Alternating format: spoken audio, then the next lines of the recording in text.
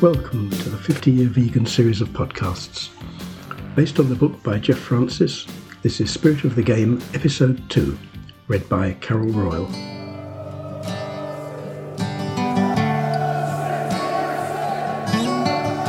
He and Joe began to wreck the place. Jamie watched for a moment before picking up the photograph. He looked at it briefly, then smashed it down, breaking the glass. Will grinned at him in approval. Amidst this, they barely heard Peter's triumphant voice coming from upstairs. "Up here! I found it!" Without caution, they all dashed upstairs to find Peter pulling 2 battered old cases out from under the bed. "Oh, they're bloody heavy." "Probably stuffed with notes," countered Will, with a newfound confidence in the mission. "They're locked. I bet he's an old miser." Must be to live like this, thought Jamie. Joe, looking for more opportunity to destroy something, ventured, "Oh, maybe we should pull up the floorboards." Will looked at him and nodded his head slowly in agreement.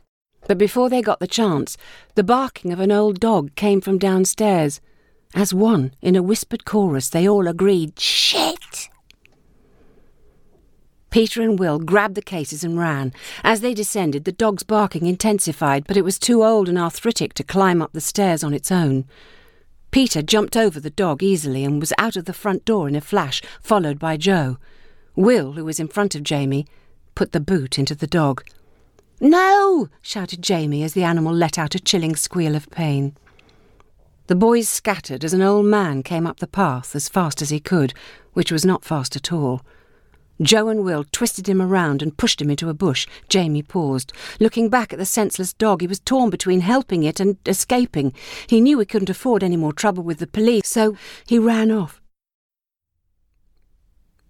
They had agreed, in the event that they had to split up, to meet up on the waste ground. Will, Peter and Joe arrived well ahead of Jamie. When he arrived, they'd broken the cases open and the contents were being strewn everywhere. Will was incandescent. "Look at this shit, this ain't fucking treasure." They turned on Peter. "Your brother's a tosser, man." Jamie arrived breathless. He was seething. He made straight for Will and pushed him hard on the shoulder. "Get off, will you? What's the matter with you?" "What did you have to do that for, you fuckwit?" "What?" Jamie was pumping with adrenaline. "The dog. Why did you have to kick the dog?" "It's only a dog." "An old dog. It wasn't any threat." "Oh, piss off." "Piss off yourself." He glared at the others. "In fact, piss off the lot of you." Will saw that Jamie was highly charged and thought better than to challenge him. He was still an unknown quantity, and he was a sight quicker on his feet than Will. On top of that, he was mad. "Come on, there's nothing worth having here anyway." He looked first at the content of the cases, then directly at Jamie, so as not to lose face as he walked away. When he was at a safe distance, he said loudly, "A bloody dog! Next thing you know, he'll be worrying about that black bastard his mum's shacked up with. He deserved the kicking he got. Perhaps this little southern bastard needs one too." Will started chanting. The others joined in readily. "Alan for England, England, England, no surrender, no surrender, no surrender to the IRA." Jamie took no notice and began to return the strewn contents into the cases. Carrying the 2 suitcases, he tentatively approached the open door of 10 Wegerton Street. He looked in. The old man was sitting at the foot of the stairs, stroking the head of the whimpering dog. At first he didn't see Jamie. Jamie's voice was tremulous as he spoke. "I saw some boys running away from here. They dropped these." Tom didn't look up, his attention fully on the dog. "Oh, yes, thanks." Jamie put the cases down and came warily closer, scared of intruding, but wanting to see what damage Will had inflicted. "Will he be okay?" "Don't know, son. It's just a matter of time, I guess." What about if we got a vet or something?" "Oh, it'll just cause him more pain if we move him. He's quite old, you see." "Well, can't the vet come here then?" "I haven't got a phone, and even if I did, I haven't got the money." James's voice was breaking, betraying his agitation. "I got it! There's a thing my mum uses, rescue something. She always gives it to me when I've been hurt. I'll get some. I'll be back soon." He turned and ran out, full pelt towards his home. He was half glad to be physically free from the guilt of his involvement in the dog's suffering, and equally glad to be able to express the physical need to do something positive about it. He returned, breathless, with a small brown dropper bottle in his hand. The dog was now propped on a cushion. Jamie offered the bottle to Tom, who was clearly uncertain. "It's okay, it's just herbs and things, and a bit of brandy." Hesitating for a moment or two, he finally decided to trust the boy. "Oh, go on then." "Me? Oh, it's your stuff." Jamie gently dropped a couple of drops into the side of the dog's mouth. Laddie licked his lips, and for the first time the old man allowed himself to cast his eye over the damage the gang had caused. Jamie followed his gaze and suddenly felt very guilty.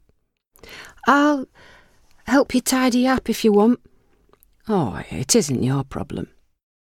"Yes, I want to. Kitchen through here, is it? I'll get you a cup of tea, then we'll make a start, eh?" "OK, lad." As Jamie was about to put the photo of the two men in RAF uniform onto the mantelpiece, he stopped to look at it, and the old man asked, "Don't suppose you know who that is?" "It's you, isn't it?" "It is, but what about the other one?" Jamie couldn't resist the sarcastic tone which entered his voice. It came with his age. "Why, is he famous?" "He certainly is." "Do you like football?" Jamie nodded. "Know much about it?" "A bit. I play for the district." "Where?" "I'm a winger." "Oh. A different role in those days, but that man was the greatest winger ever. What if I told you he was the oldest man to play for his country at 42? To win a Cup Winners' Medal at 38, and didn't stop playing in the old First Division, which is now the Premiership, until he was 50. "Oh, you're kidding me. My Uncle Terry's not that age, and he can't run for a bus." "Nah."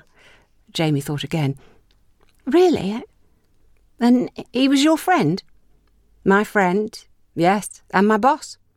I was his driver." He went to one of the cases and opened it.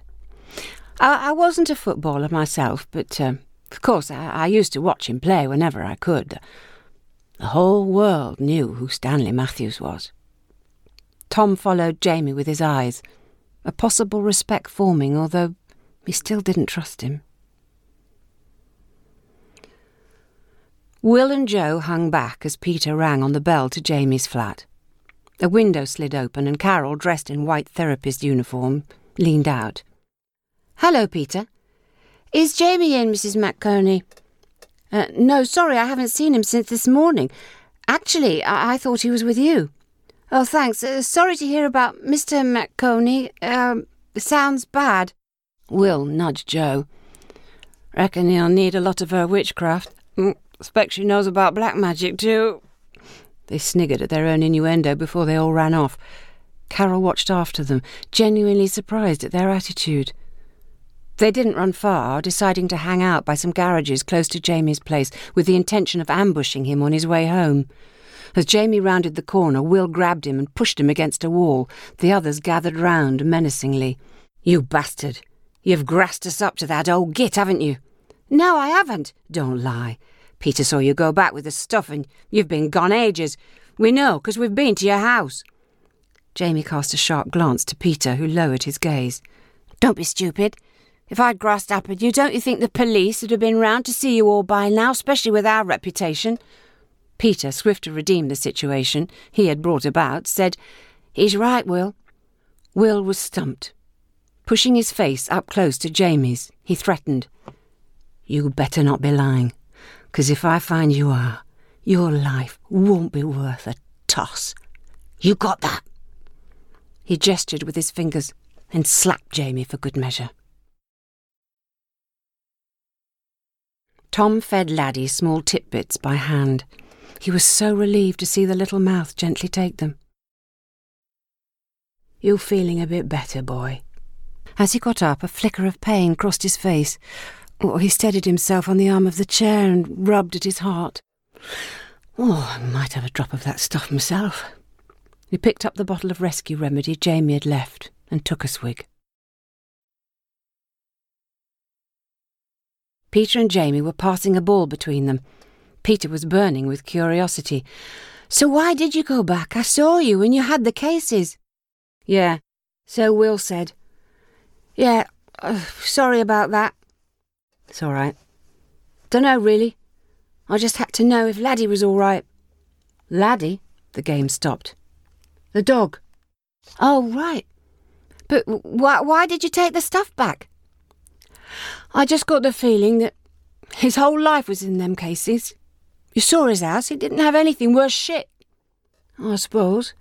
But it was only newspaper cuttings, old Stoke programmes and stuff." "Exactly. Stuff he collected all his life. About this bloke called... Oh, shit. Can't think what he said his name was now. But anyhow, from what he told me, this bloke was really cool." "Oh, you want to stop winding Will up? He thought you'd found something worth money in the cases." "Will's a shit-stirring bastard. Come on, it's getting dark. I've got to get home." They left the waste ground where they'd been kicking about and started walking home along the canal path. "So what's so cool about this bloke in the suitcase?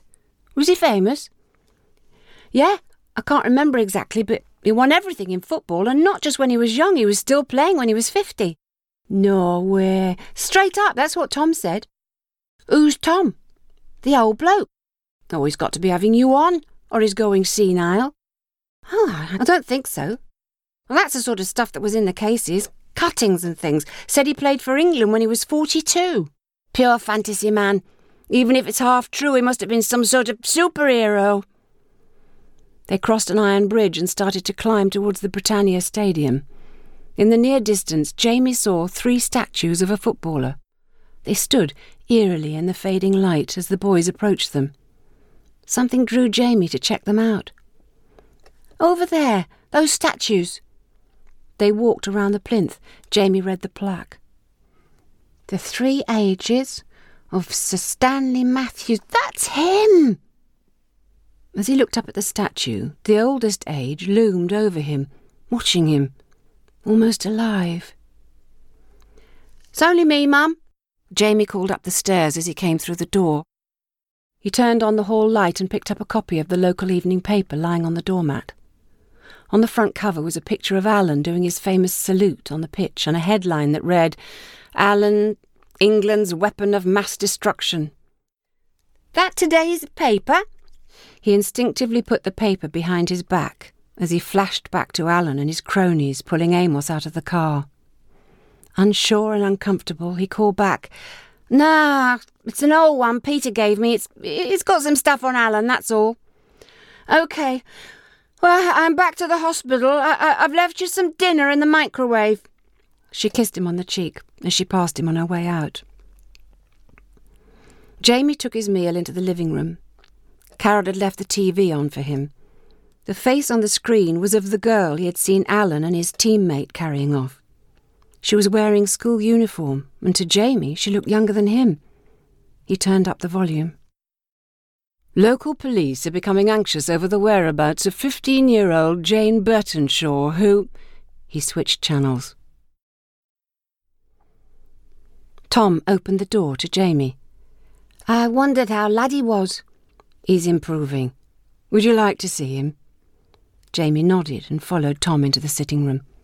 Laddie looked up from his place on the settee and wagged his tail. "I was wondering if we'd see you again." Jamie didn't need to respond. He sat himself next to the dog and stroked his head. He did not raise his eyes to engage with Tom.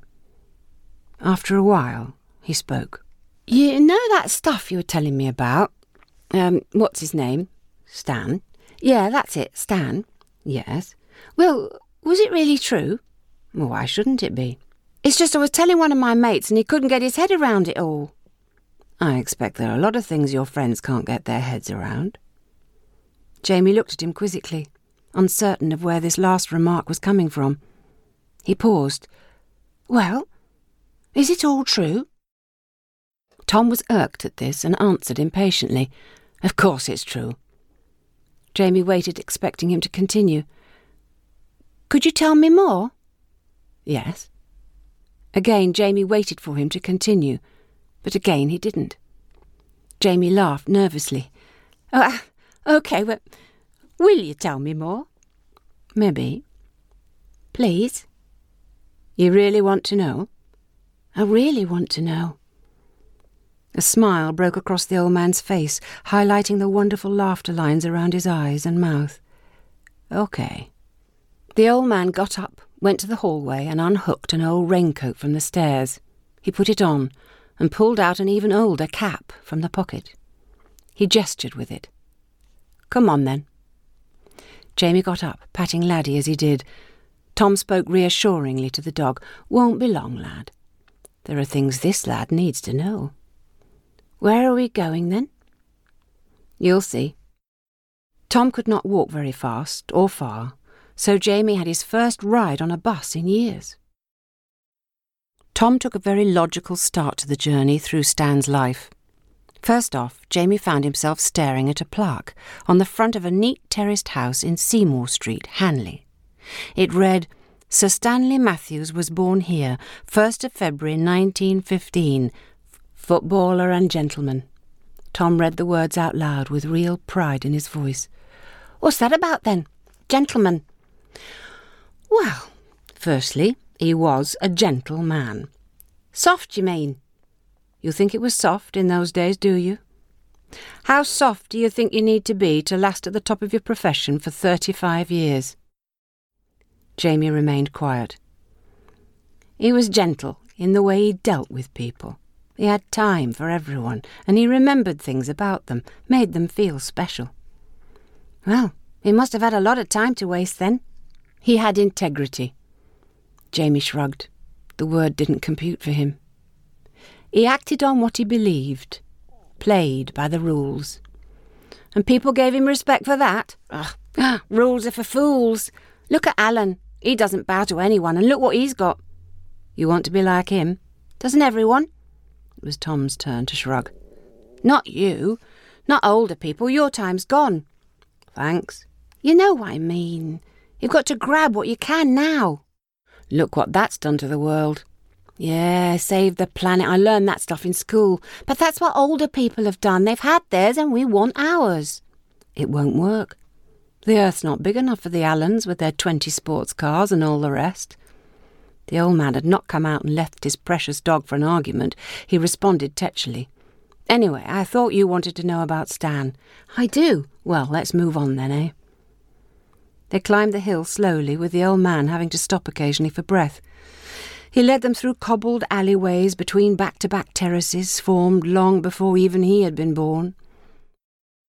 They turned a corner, and the space opened in front of them. Some grass with a large 1960s tower block, and in its shadow a school which, according to the local authority sign, announced itself as St. Luke's Primary School, but Tom identified it as having once been Wellington Road School. This is where Stan went to school, and this is where, at 11, he changed from centre half to outside right. Come on. He led the way across the school playground to the door. He was the most perfectly balanced player of all time, and his sudden burst of speed, over 20 yards or so, was one of the delights of the game. He chuckled at the memory. They called him the Wizard of Dribble.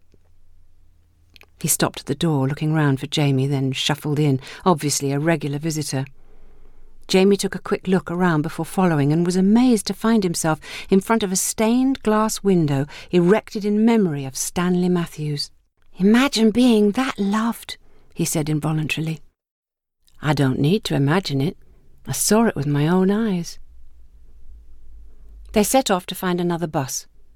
As it swung past King's Hall, Tom told him how 4,000 people had held a meeting there in 1938 to protest at Stanley's possible transfer. He meant that much to the town. The bus climbed up and out above the city and stopped just past a pub. They walked a short distance to a secluded sky-blue house. This was Stan's last house. Sadly, Myla, Stan's second wife, died there from a sudden heart attack, and 6 months later, Stan was dead too. So, what did he die of? Stan, well, those who knew him best would tell you he died of a broken heart. Oh, she was a lovely girl, he remembered fondly. By the time they'd reached the old Victoria ground, Jamie had become fully engrossed in Tom's stories of Stan. Whatever plans there had been for redeveloping the site had long ago been abandoned, and it had become a wasteland. The only vestige of the glory days were the steps to the Boothen End, the place where the real Stokies used to gather. As they both stared out across the ground, it seemed to Jamie that he had fused with the old man's memories, and he could hear the echoes of the bygone crowds chanting Stan's name. Hard to believe this was a football pitch, but it was. You know, Stoke were near the bottom of the second division when Stan went back to them in 1961. The team was transformed, and this old football ground's gates rose from 9,000 to 36,000. The following year they were promoted, and Stan scored the winning goal that took them up. Some boys were playing football in a makeshift goal made from bricks and a plank of wood. This is where Stan played his last game in professional football. It was a glorious night. The world came to his retirement party. The greatest players from more than one generation made it there. His voice breaking, he continued, I could see the tears in his eyes as they carried him off on their shoulders. The ball fell at Jamie's feet. He returned it, perfectly weighted, to land on the head of the boy who was standing at the pile of bricks which served as the far post. He nodded it down into the goal and signalled thumbs up to Jamie. I'll bet you couldn't do that again, Tom said. Jamie replied confidently and without a second thought, I wouldn't if I were you. They both of them looked up towards the Britannia Stadium. Jamie could see how Tom's face had become pale and noticed him rubbing his chest. Oh, I think we should be getting back to Laddie. Back at Wegerton Street, Jamie set about making a mug of tea for them both and sat on the settee stroking Laddie. Tom sat on the other side of the fireplace in the only armchair. He seems a lot better. Fingers crossed, eh? He crossed his fingers. Jamie held his crossed fingers up too. He didn't deserve what happened. That Will's a bloody nutter. Jamie pulled himself up short, realising that he'd just given himself away. It's okay, son. You didn't think I'd recognise you when you brought the cases back, did you? Jamie looked down at his trainers. For the first time, he really was ashamed of himself. Have you ever had a dog of your own? No, we had a kitten once when I was about 5. In London. Yes, it was run over not long after we got it. I don't really remember it. I remember I cried. Well, that's the thing, when a friend dies. Jamie hugged Laddie. You're not going to leave us now, are you, boy? Tom got up unsteadily and leaned on the mantelpiece. He started poking about in a pot. I've something here I want you to have. It might not seem much, but to me it's very special. Here it is. He pulled a small round badge with a black and white image on it out of the jar. When people used to write to Stan, he would always reply personally, and with the reply he would send one of these badges, which he'd had made up. He handed the badge to Jamie, who was not impressed. Badges were not cool. Thanks. About 6 weeks after Myla died, he asked me to take him to the airport. His daughter, Jean, and her husband, Bob, were taking him away for a break to Spain. He'd been sorting through stuff in the house, and tucked in the corner of a drawer, he'd found this badge, the last one. I don't know why, but as we said goodbye at the airport, he pressed it into my hand. What, like a lucky charm or something? Maybe. And now I want you to have it. Jamie was uncertain. No, it's yours. It's special for you. I'd like you to have it. Stan had a fall when he was away. I collected him from the airport in a wheelchair. It was the last time I saw him. He died very soon afterwards. He couldn't be alone, and apart from Myla, you see. He thought hard. So that little badge may not look special, but it really is. Please, keep it. Jamie was embarrassed. Oh, thanks, he said, and slipped the badge into his pocket. The gang sat in a crowd with St. George flags draped over their shoulders. Jamie was proudly wearing an Alan England shirt. The crowd was singing the national anthem. As each verse ended, the boys chanted, "No surrender! God save our gracious Queen, long live our noble Queen, God save the Queen. Send her victorious, happy and glorious, long to reign over us, God save the Queen. No surrender! O Lord our God, arise, scatter her enemies and make them fall. Confound their politics, frustrate their knavish tricks, on thee our hopes we fix, God save us all. No surrender to the IRA. Most of the crowd who could hear looked at them with distaste, but some smiled in unspoken acquiescence. Jamie was in action on the pitch. On the touchline were Will's father and grandfather, both not shy in shouting their opinion of the ref's decisions. Peter's style didn't suit the heavy pitch. It was a little too delicate for this sort of game. Clogger Will was in his element, cheered on by his undiscerning relatives. Tom's pale face was being battered and reddened by the weather. "He's good, Stan." Jamie had just left 2 defenders for dead and cut inside. Rough, ready and beer-bellied, the 2 generations of Will's sires were inciting the boys to mete out rough treatment to 2 Asian lads in the opposing team. This barely covert hatred soon became overt racial abuse. Responding to this, Will got himself red-carded for an elbow in the face. At this dismissal, the level of aggression rose. Jamie was by no means immune. Committing several fouls, he was lucky to only end up in the ref's overworked notebook.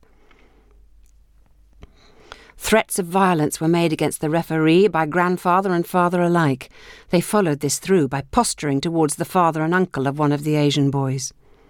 When the 2 Sikhs stood up to them, father and son turned on each other in a handbags at 10 paces fashion. Then both chased Will and clouted him for good measure. Jamie, who knew he'd played well, emerged from the dressing rooms and walked towards Tom with a smile on his face. "Well, what do you think?" "I'm impressed. And disappointed. You're too good a player to play like that." "What do you mean?" "Think about it. Stan was never warned, never mind booked, in 35 years, despite lots of provocation." Jamie looked round. He saw the other boys with their fathers. "I'm going to get a lift." "OK, son." Jamie ran off, looking back at Tom, who stared back at him, expressionless. Inside his van, Will's father passed around cans of beer to the boys. "So, what's it like having a black man for a dad, eh? He's not my father." "Well, he sleeps with your mum." He smirked at his father and winked. "Reckon there's some witchcraft involved. Mind you, she's a bit of a witch herself, isn't she? Believes in potions and herbs." "Yeah, I bet he's an animal," chipped in the grandfather, delighting in Jamie's visible discomfort. "What?" "Oh, bet it's a noisy place, that bedroom of theirs." Getting carried away, Will's father started to indulge his own sad fantasies. "Would be if I were there. Lovely piece of arse, that mum of yours. I'd give her one." "What, even after a black man's been there?" slurred the elder drunkenly. Jamie cringed inwardly and sucked on his can. The flat was in darkness by the time Jamie returned, slightly the worse for wear. He looked down the corridor towards his mother's bedroom door, his mind befuddled and in utter confusion. He closed the door to his room, slumped on the bed and racked up the sound in his headphones. Tom searched payphone after payphone to find one which worked or didn't refuse to take anything but a credit card. As he made the call, his nostrils were assailed by a mixture of stale and fresh urine. "Ah, Bob, I'd like someone to have a look at this boy. There's almost, well, something of Stan about him." "What do you mean?" "Oh, I can't put my finger on it, but when you see him, you'll know what I mean." "I can't do anything for the next few weeks." "Oh, it needs to be sooner than that." Tom rubbed at his chest. "I'll tell you what, I'll try to get Jimmy to catch one of his school games. How's that?" "Thanks, Bob." No, thank you, and listen, you take care, Tom. Jamie's face was about to collapse. He was fighting so hard to hold back the tears. Earth fell onto a coffin, and a pious voice canted, "Ashes to ashes, dust to dust." The wreath told the story. Tom was the one in the coffin. Jamie fondled the badge. He took it out from his pocket and looked at it from time to time. When the mourners had dispersed, a homely, middle-aged woman approached him. "You must be Jamie." Jamie nodded, but dared not speak. He didn't want to cry. "Dad told me all about you." Jamie wondered what the word all had included. "He left some things he wanted you to have." His voice breaking, Jamie managed to extract the words, I don't want anything." The woman put a comforting hand on his shoulder. "Please, come round to his house tomorrow, please." Jamie nodded. 12 o'clock. You know the address? OK. And thanks for coming today. It would have meant a lot to him." He nodded again and turned away, wiping his nose on his sleeve. Tom's daughter watched as he walked out through the cemetery gates. By 12 o'clock, most of Tom's meagre possessions had gone. The 2 suitcases were sitting in the middle of the floor. The woman and a man of similar age were shifting the rest out into a beaten-up old van. On seeing Jamie, the woman stopped. "Oh, he wanted you to have these. God knows what you'll do with them, but I guess he thought you'd appreciate it." "Thanks." He picked up the cases and began to walk down the hall, then turned. The woman had resumed her cleaning. He watched her for a minute, before blurting out, "What's going to happen to Laddie?" "Oh, he's coming with us, unless you want him." "Really?" "Well, why not? We're both at work all day. You better ask your mum first, though." She pulled a pencil and paper from her bag and wrote down a phone number. "This is my number. You can come and get him tomorrow if you like." Jamie rushed out. Hope was rising for the first time since he'd left London, but it was not to last long. Carol's voice was raised. "For the last time, Jamie, we live in a flat. It's not right for a dog. Laddie will be much better off with Mr. Boothby's daughter. How do you know that? Well, how do you know otherwise? 'Cause she doesn't really want him." Her voice softened. "I'll tell you what. When Amos gets out of hospital, we'll ask him what he thinks, OK? Amos? What's it to do with him? Tom was my friend. Laddie's my friend." He could resist the tears no longer. "What does he care about him?" "He cares about you. His kind don't care about anything except pouncing off us." Jamie stormed out of the kitchen. Carol sat at the table, tears forming as she heard his bedroom door slam and the inevitable music put on at top volume.